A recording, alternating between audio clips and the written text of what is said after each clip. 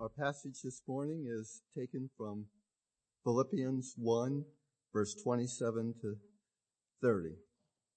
Only let your manner of life be worthy of the gospel of Christ, so that whether I come and see you or am absent, I may hear of you that you are standing firm in one spirit with one mind, striving side by side for the faith of the gospel, and not frightened in anything by your opponents.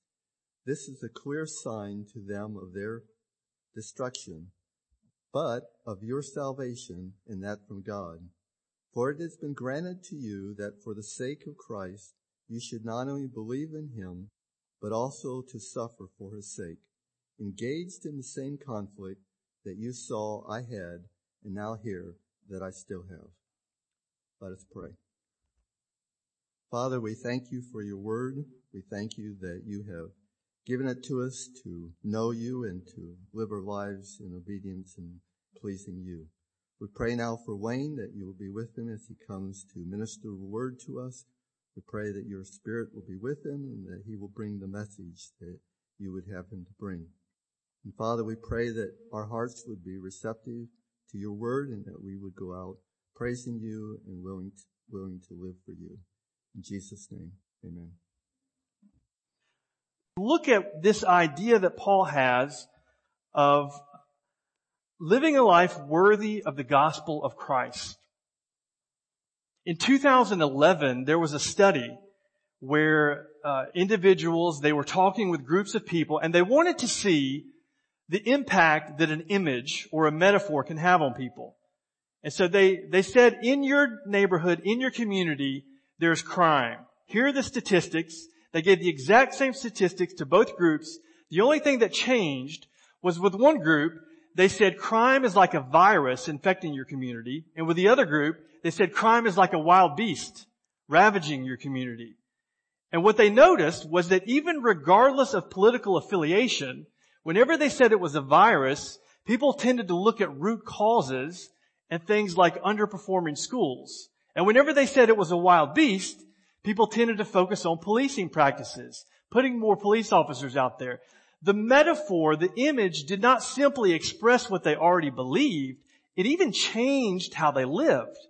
And when we look at images or metaphors in the Bible, these are not simply flowery expressions. They're specific images chosen for specific audiences for a specific reason, with the goal of challenging them in how they live.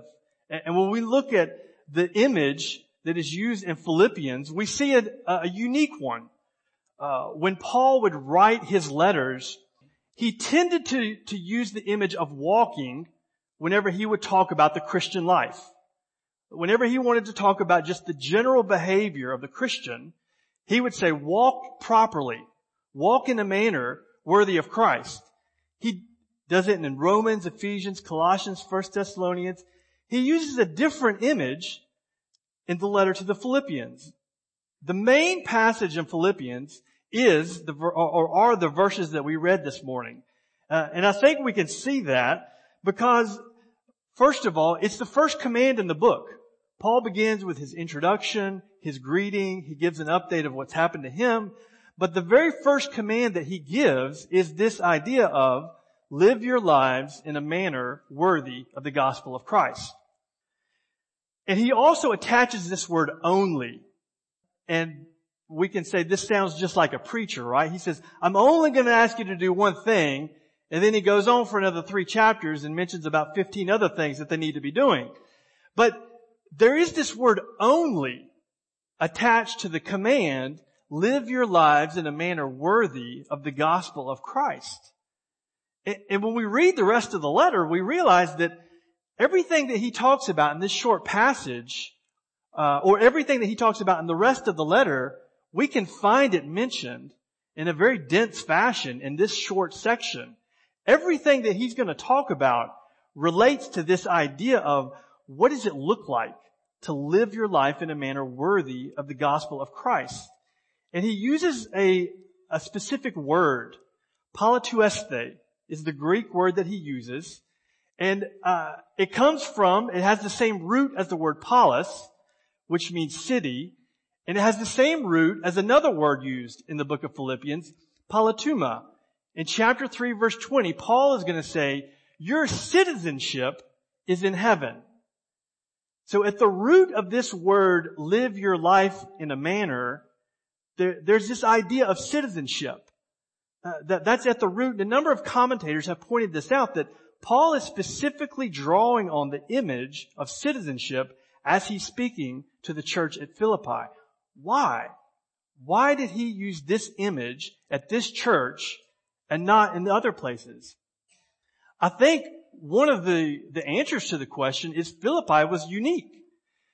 It was part of an important battle for the Roman Empire. It was a city that was established by former soldiers, and it was also a city that had full citizenship rights.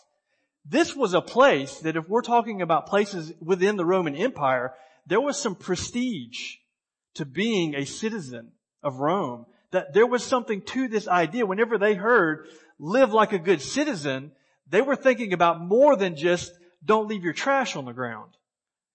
That image had a significance to them. And so Paul's drawing on that image, saying you have reasons to be proud of your citizenship in Rome. I want to draw your attention to your citizenship which is elsewhere, your citizenship which is in heaven. And so that's what he's going to talk about. And when he talks about being, that's one reason why I love the translation, the New Living Translation puts it as above all. So that's that only. Above all, you must live as citizens of heaven, conducting yourselves in a manner worthy of the good news about Christ. Above all, this is the main thing. You're not a citizen of Rome. You're a citizen of heaven. And you live your life in a way that's going to be worthy of the gospel. So this raises the question, what does that look like? Okay, so I'm a citizen of heaven. How do I do that? And Paul is going to mention in the next couple verses, and then he's going to fill that out more in the rest of the letter. What does it look like to live like a citizen of heaven? And there are three different things that I want to highlight. One, you can see in verse 27.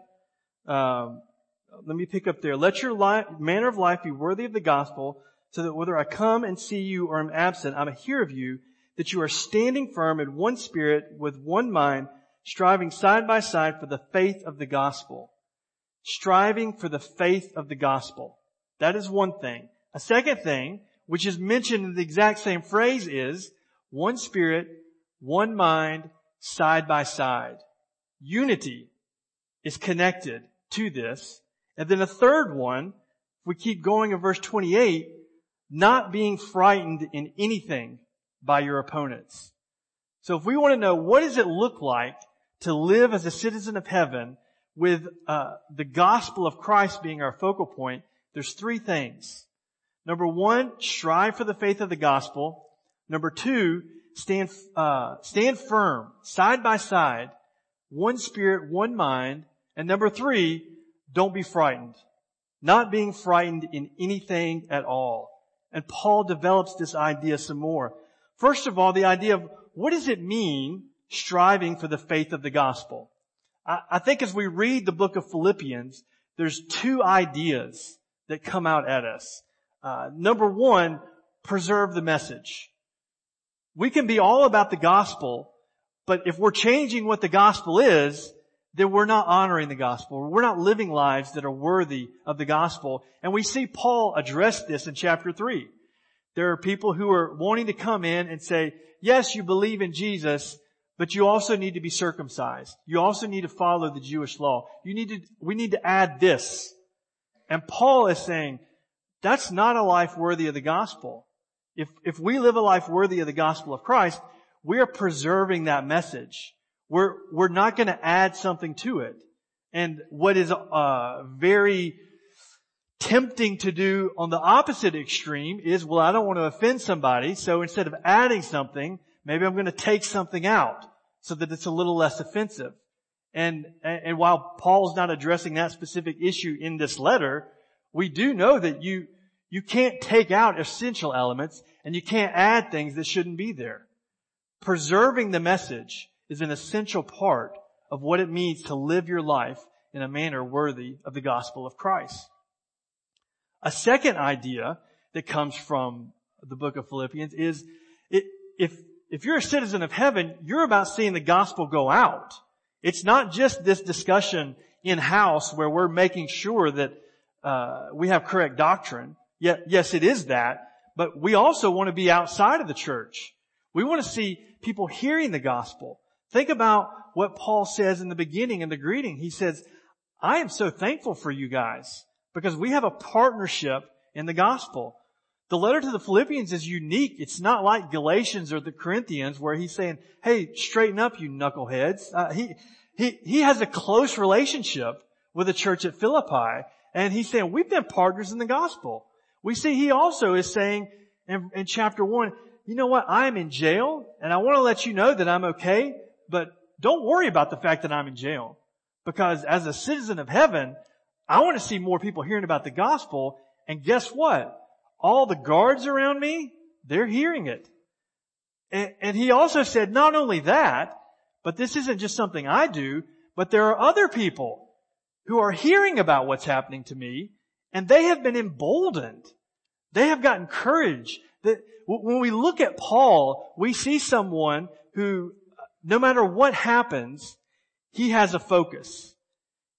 Nothing seems to faze him. In some ways, it reminds me of a movie that many of you may not have seen, but Dumb and Dumber that came out in the 90s.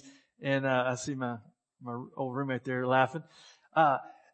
Lloyd Christmas, he really wanted to go out with Mary Swanson. And he's saying, hey, give it to me straight. What are my chances? 1 in 100? I'd say more like 1 in a million. So you're saying there's a chance, all right?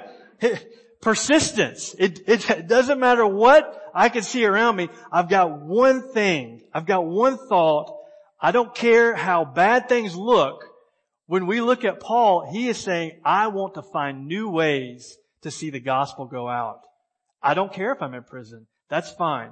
I want to see the gospel go out. The second way that we see Paul describing what it means to be a citizen of heaven, living for the gospel of Christ, standing firm in one spirit and in one mind.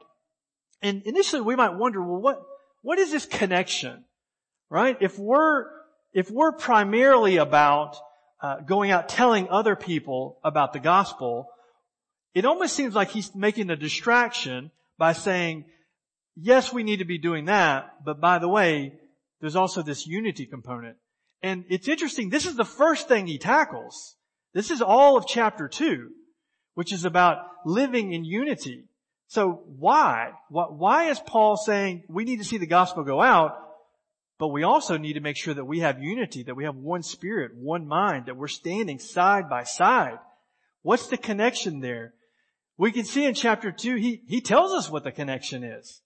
He says, don't grumble, don't complain, don't let this characterize what your life is like. Why?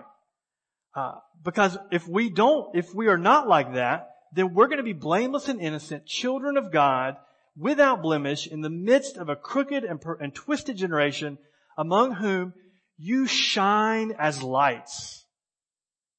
And there's this idea that if there's a certain type of behavior that characterizes the body of Christ, then that's going to be attractive.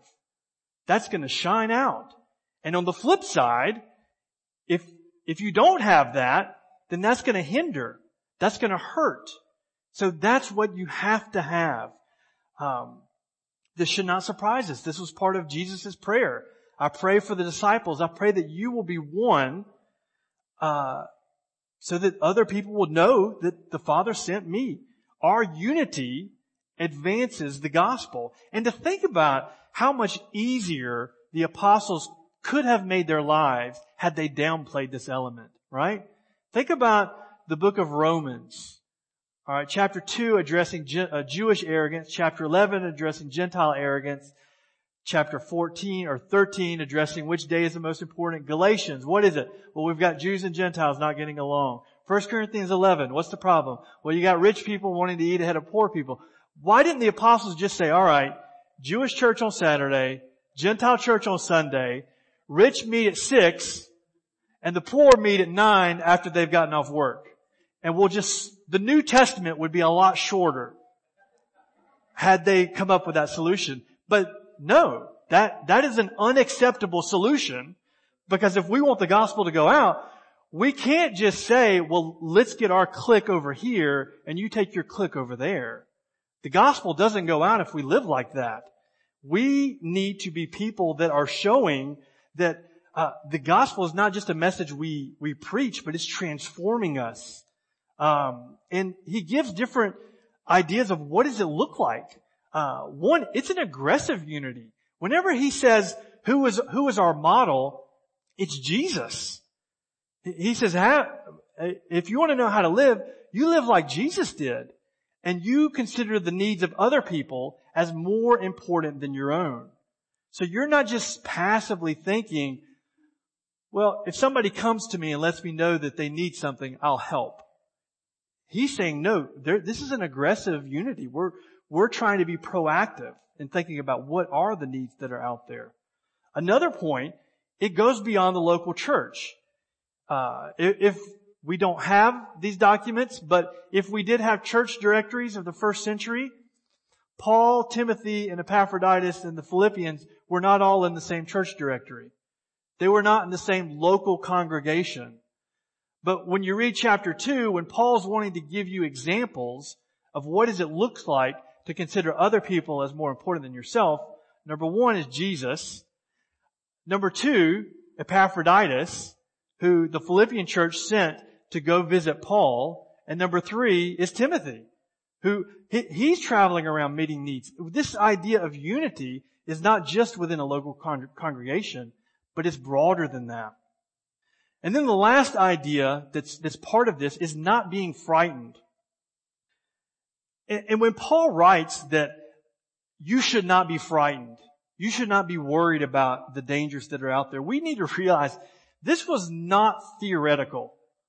This was not, hey, listen, someday things might get bad and something could happen to you. Things had already happened. If we read the book of Acts, we realize that there were times whenever Paul or someone else would preach and they would get thrown in jail. Someone else would preach, they would get beaten. Paul, whenever he's about to go to Jerusalem, there are people saying, slow down, you can die. So this is not theoretical. And another idea that we can also miss is that this danger was partially avoidable. Whenever we think about the early church, we think about how they were persecuted, and they were. But what's interesting when we study it is that there were only a few pockets and only a few emperors who were very systematic in their persecution of Christians. And I want you to think about this. Was Paul in prison because he was a Christian or because he was preaching the gospel? How is it that Epaphroditus, a Christian, is able to visit Paul without fear of getting thrown in jail himself? The reason Paul was often in jail wasn't because he was a Christian, but because he was a Christian and he was saying something about it. If he had just kept his mouth shut, now life was still difficult to be a Christian in the first century. Religion pervaded everything. So I'm not saying the first century Christian had it easy as long as they weren't out preaching the gospel, but a lot of threats were greatly minimized with that. There's a letter from the Emperor Trajan to a local administrator, Pliny, where he talks about this idea, don't go out looking for Christians, but if you find them in court, punish them. This threat was real, but it was partially avoidable if they chose not to speak out. And that's why Paul is saying, the threat's real, but you cannot be afraid. You need to step up. You need to keep serving. You need to advance the gospel. And And how is it, right? I mean, is Paul like Lloyd Christmas from Dumb and Dumber, who is, so you're saying there's a chance, right? It's funny because he's just clueless. He has no idea what's going on. That's what's happening with Paul, that he's not fazed by anything and he keeps going forward. He keeps moving forward because he's clueless and he doesn't know what's going on. No, that's not it at all. If we go back to the chapter 1, verse 29, we see this phrase, "It has been granted to you that for the sake of Christ you should not only believe but also suffer." How is suffering a gift? In chapter 3, Paul's going to say, because that makes you like Christ. That's what you should be wanting. So whenever someone says, hey, maybe tone it down a little bit. Remember, our lives as Christians would be easier if you would just shut up. Paul's saying, I'm not afraid of suffering. Somebody thinks that's going to hinder me, but it isn't. It's advancing what I want to see happen. I want to become like Christ. So why would I be afraid? Paul is not clueless. He knows exactly what's happening and he's charging ahead. So when we look at these three ideas that come from the passage, how does this change the way we live? How in our lives today do we live as citizens of heaven, recognizing that we're citizens of heaven first, not America or whatever other country we're from? We're first of all citizens of heaven. What does that look like? Number one, under this idea of striving for the faith of the gospel, are we looking for opportunities to share the gospel? Is that something that we lie awake in bed wondering, how can I do this better? Let me think of new ways. Whenever we think of Paul suffering, he was not suffering because he was a passive individual and these things just happened to him. He was active, making conscious decisions, saying, I want to go here. I know this is going to hurt, but this is an opportunity for the gospel. That's why he can sit in a prison cell and say, I don't care. Don't be discouraged. This is a good thing. Are we looking for opportunities? And notice here, this is a command to the whole church. This is not to the pastor of the church or the elders of the church saying, that group there, you need to preserve the gospel and make sure that this gets preached. He's saying, everybody, this is what you're about. You need to be preaching the gospel, advancing the gospel. And I want to touch on one specific application point that is relevant to my ministry, and I think is very relevant to the evangelical church in America, is how do we think about immigrants being among us?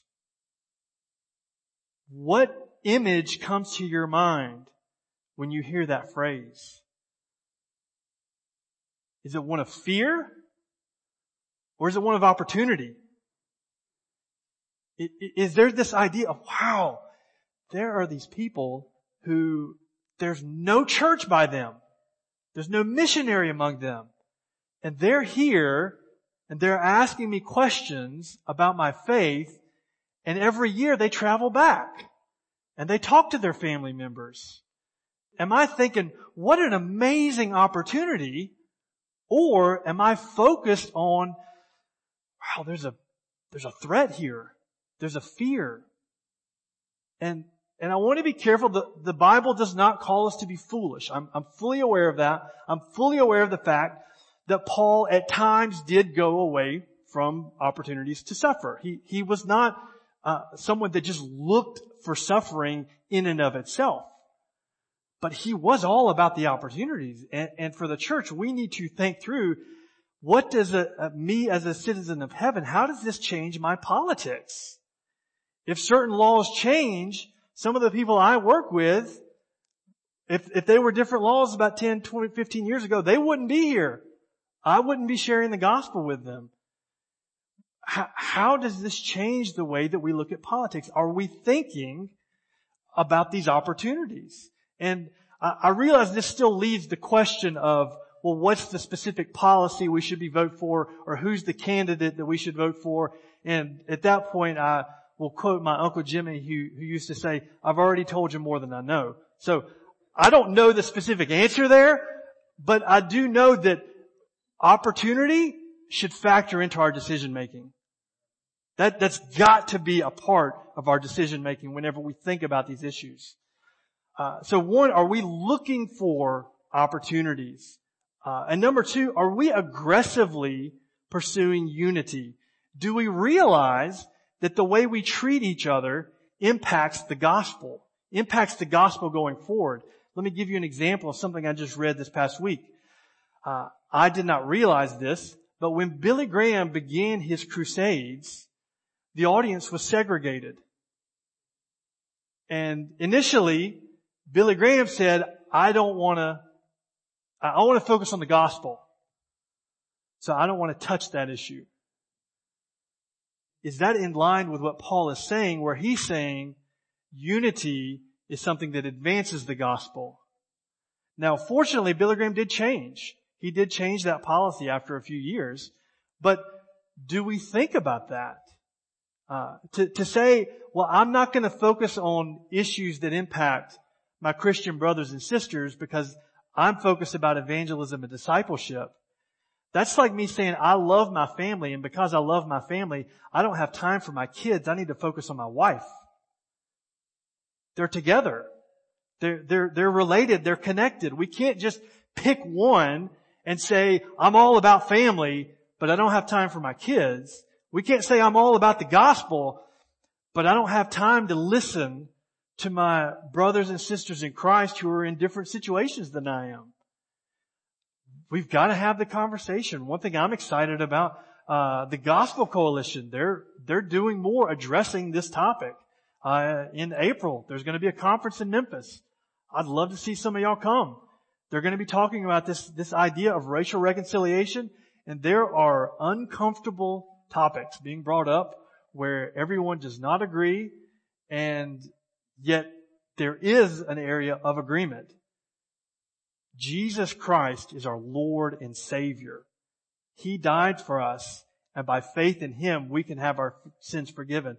And there is unity in that. If there's unity in that, then we can think through, okay, what are the needs of my brothers and sisters? How can I be thinking about their lives and not doing this, well, I don't have time to address their needs. I need to focus on the gospel. We need to break down that dichotomy. And then the last one, put fear in its place. We need to be wise, for sure. I definitely grant that. But fear cannot be what guides us. And as I was thinking through a good illustration for this idea, I was trying to come up with something that would convey the idea that of where fear can cause us to miss certain opportunities. And I think if we thought hard, we could probably all come up with an idea of where we were afraid and we missed out on something. Or where we were afraid, but we went anyways, and we realized what we would have missed out on. And I was trying to think of an image, realizing how important images are. And yet, then I came back to, well, what did Paul use? What was Paul's image? And there is an image beyond, or connected to, but beyond this idea of citizenship. In the letter to the Philippians, there is 15 times in 4 short chapters where Paul is saying Jesus is Lord. Jesus is Lord. This is the image that he's putting in everyone's mind. Jesus is Lord. And think about the significance of this. When we understand the context of the first century world, we know that Roman emperors loved titles. They took on titles, I am the preeminent one. Whenever they would win a military victory, they would say, I am your Savior. That's the word they would use. They would announce their military victories as the gospel. That's the word they would use. This is good news. I am your Savior. I have provided for you. Now think about the things that Paul says against that backdrop. How do we not live in fear? Okay, Paul is saying, Jesus is Lord. Our citizenship is in heaven, and we're eagerly awaiting Jesus, our Savior and Lord. And then we see in chapter 2, Paul is saying, Jesus was crucified, something that was meant to humiliate people, and yet He was not humiliated. And in fact, one day, every single knee is going to bow down and praise Him. And when Paul makes that statement, he's quoting a passage from Isaiah where the prophet Isaiah is talking about how every pagan king out there who opposes God will bow the knee and will confess with their tongue that God rules. So what is the image that Paul is conveying to people to not be frightened? Jesus is Lord, and the clear implication of that is the emperor is not. Right? I mean, to give a modern example of this, imagine if today someone preached a sermon where every 3 minutes they were saying, only Jesus can make your life great. Only Jesus can make your life great again. And while our culture might think that Jesus is the ultimate loser, He's the ultimate winner. And one day every single knee is going to bow down and confess that He's the ultimate winner. We would not hear someone preach that sermon and think, I'm glad they stayed away from politics. We would know what they were saying. They're making a political statement. They're saying, this is who we follow, not over here. And Paul is wanting to draw our eyes. The image that we should have is Jesus is Lord. Where is our allegiance? And when we think about that ultimate question of where is our allegiance, I think that's going to be a little different for everybody. Maybe there's competition with our allegiance for the political party we support, maybe for the political party we oppose, maybe it's for our football team, maybe it's for our Netflix queue. There's any number of things that can be competing for our allegiance. But what Paul is saying is fix our eyes on Jesus. He is our Lord. He is our Savior. Live as citizens of heaven in a manner worthy of the gospel of Christ. And so to close, I would like to close by reading chapter 2, verses 6 through 11. Who, though He was in the form of God, did not count equality with God a thing to be grasped, but made Himself nothing, taking the form of a servant, being born in the likeness of men, and being found in human form, He humbled Himself by becoming obedient to the point of death, even death on a cross. Therefore, God has highly exalted Him and bestowed on Him the name that is above every name, so that at the name of Jesus every knee should bow in heaven and on earth and under the earth, and every tongue confess that Jesus Christ is Lord, to the glory of God the Father. Father, would we fix our lives, and may the image that drives us be that Your Son Jesus is Lord. He is our Savior. May we live our lives in a manner worthy of the message that He is our Lord. I pray this in Your Son's name. Amen.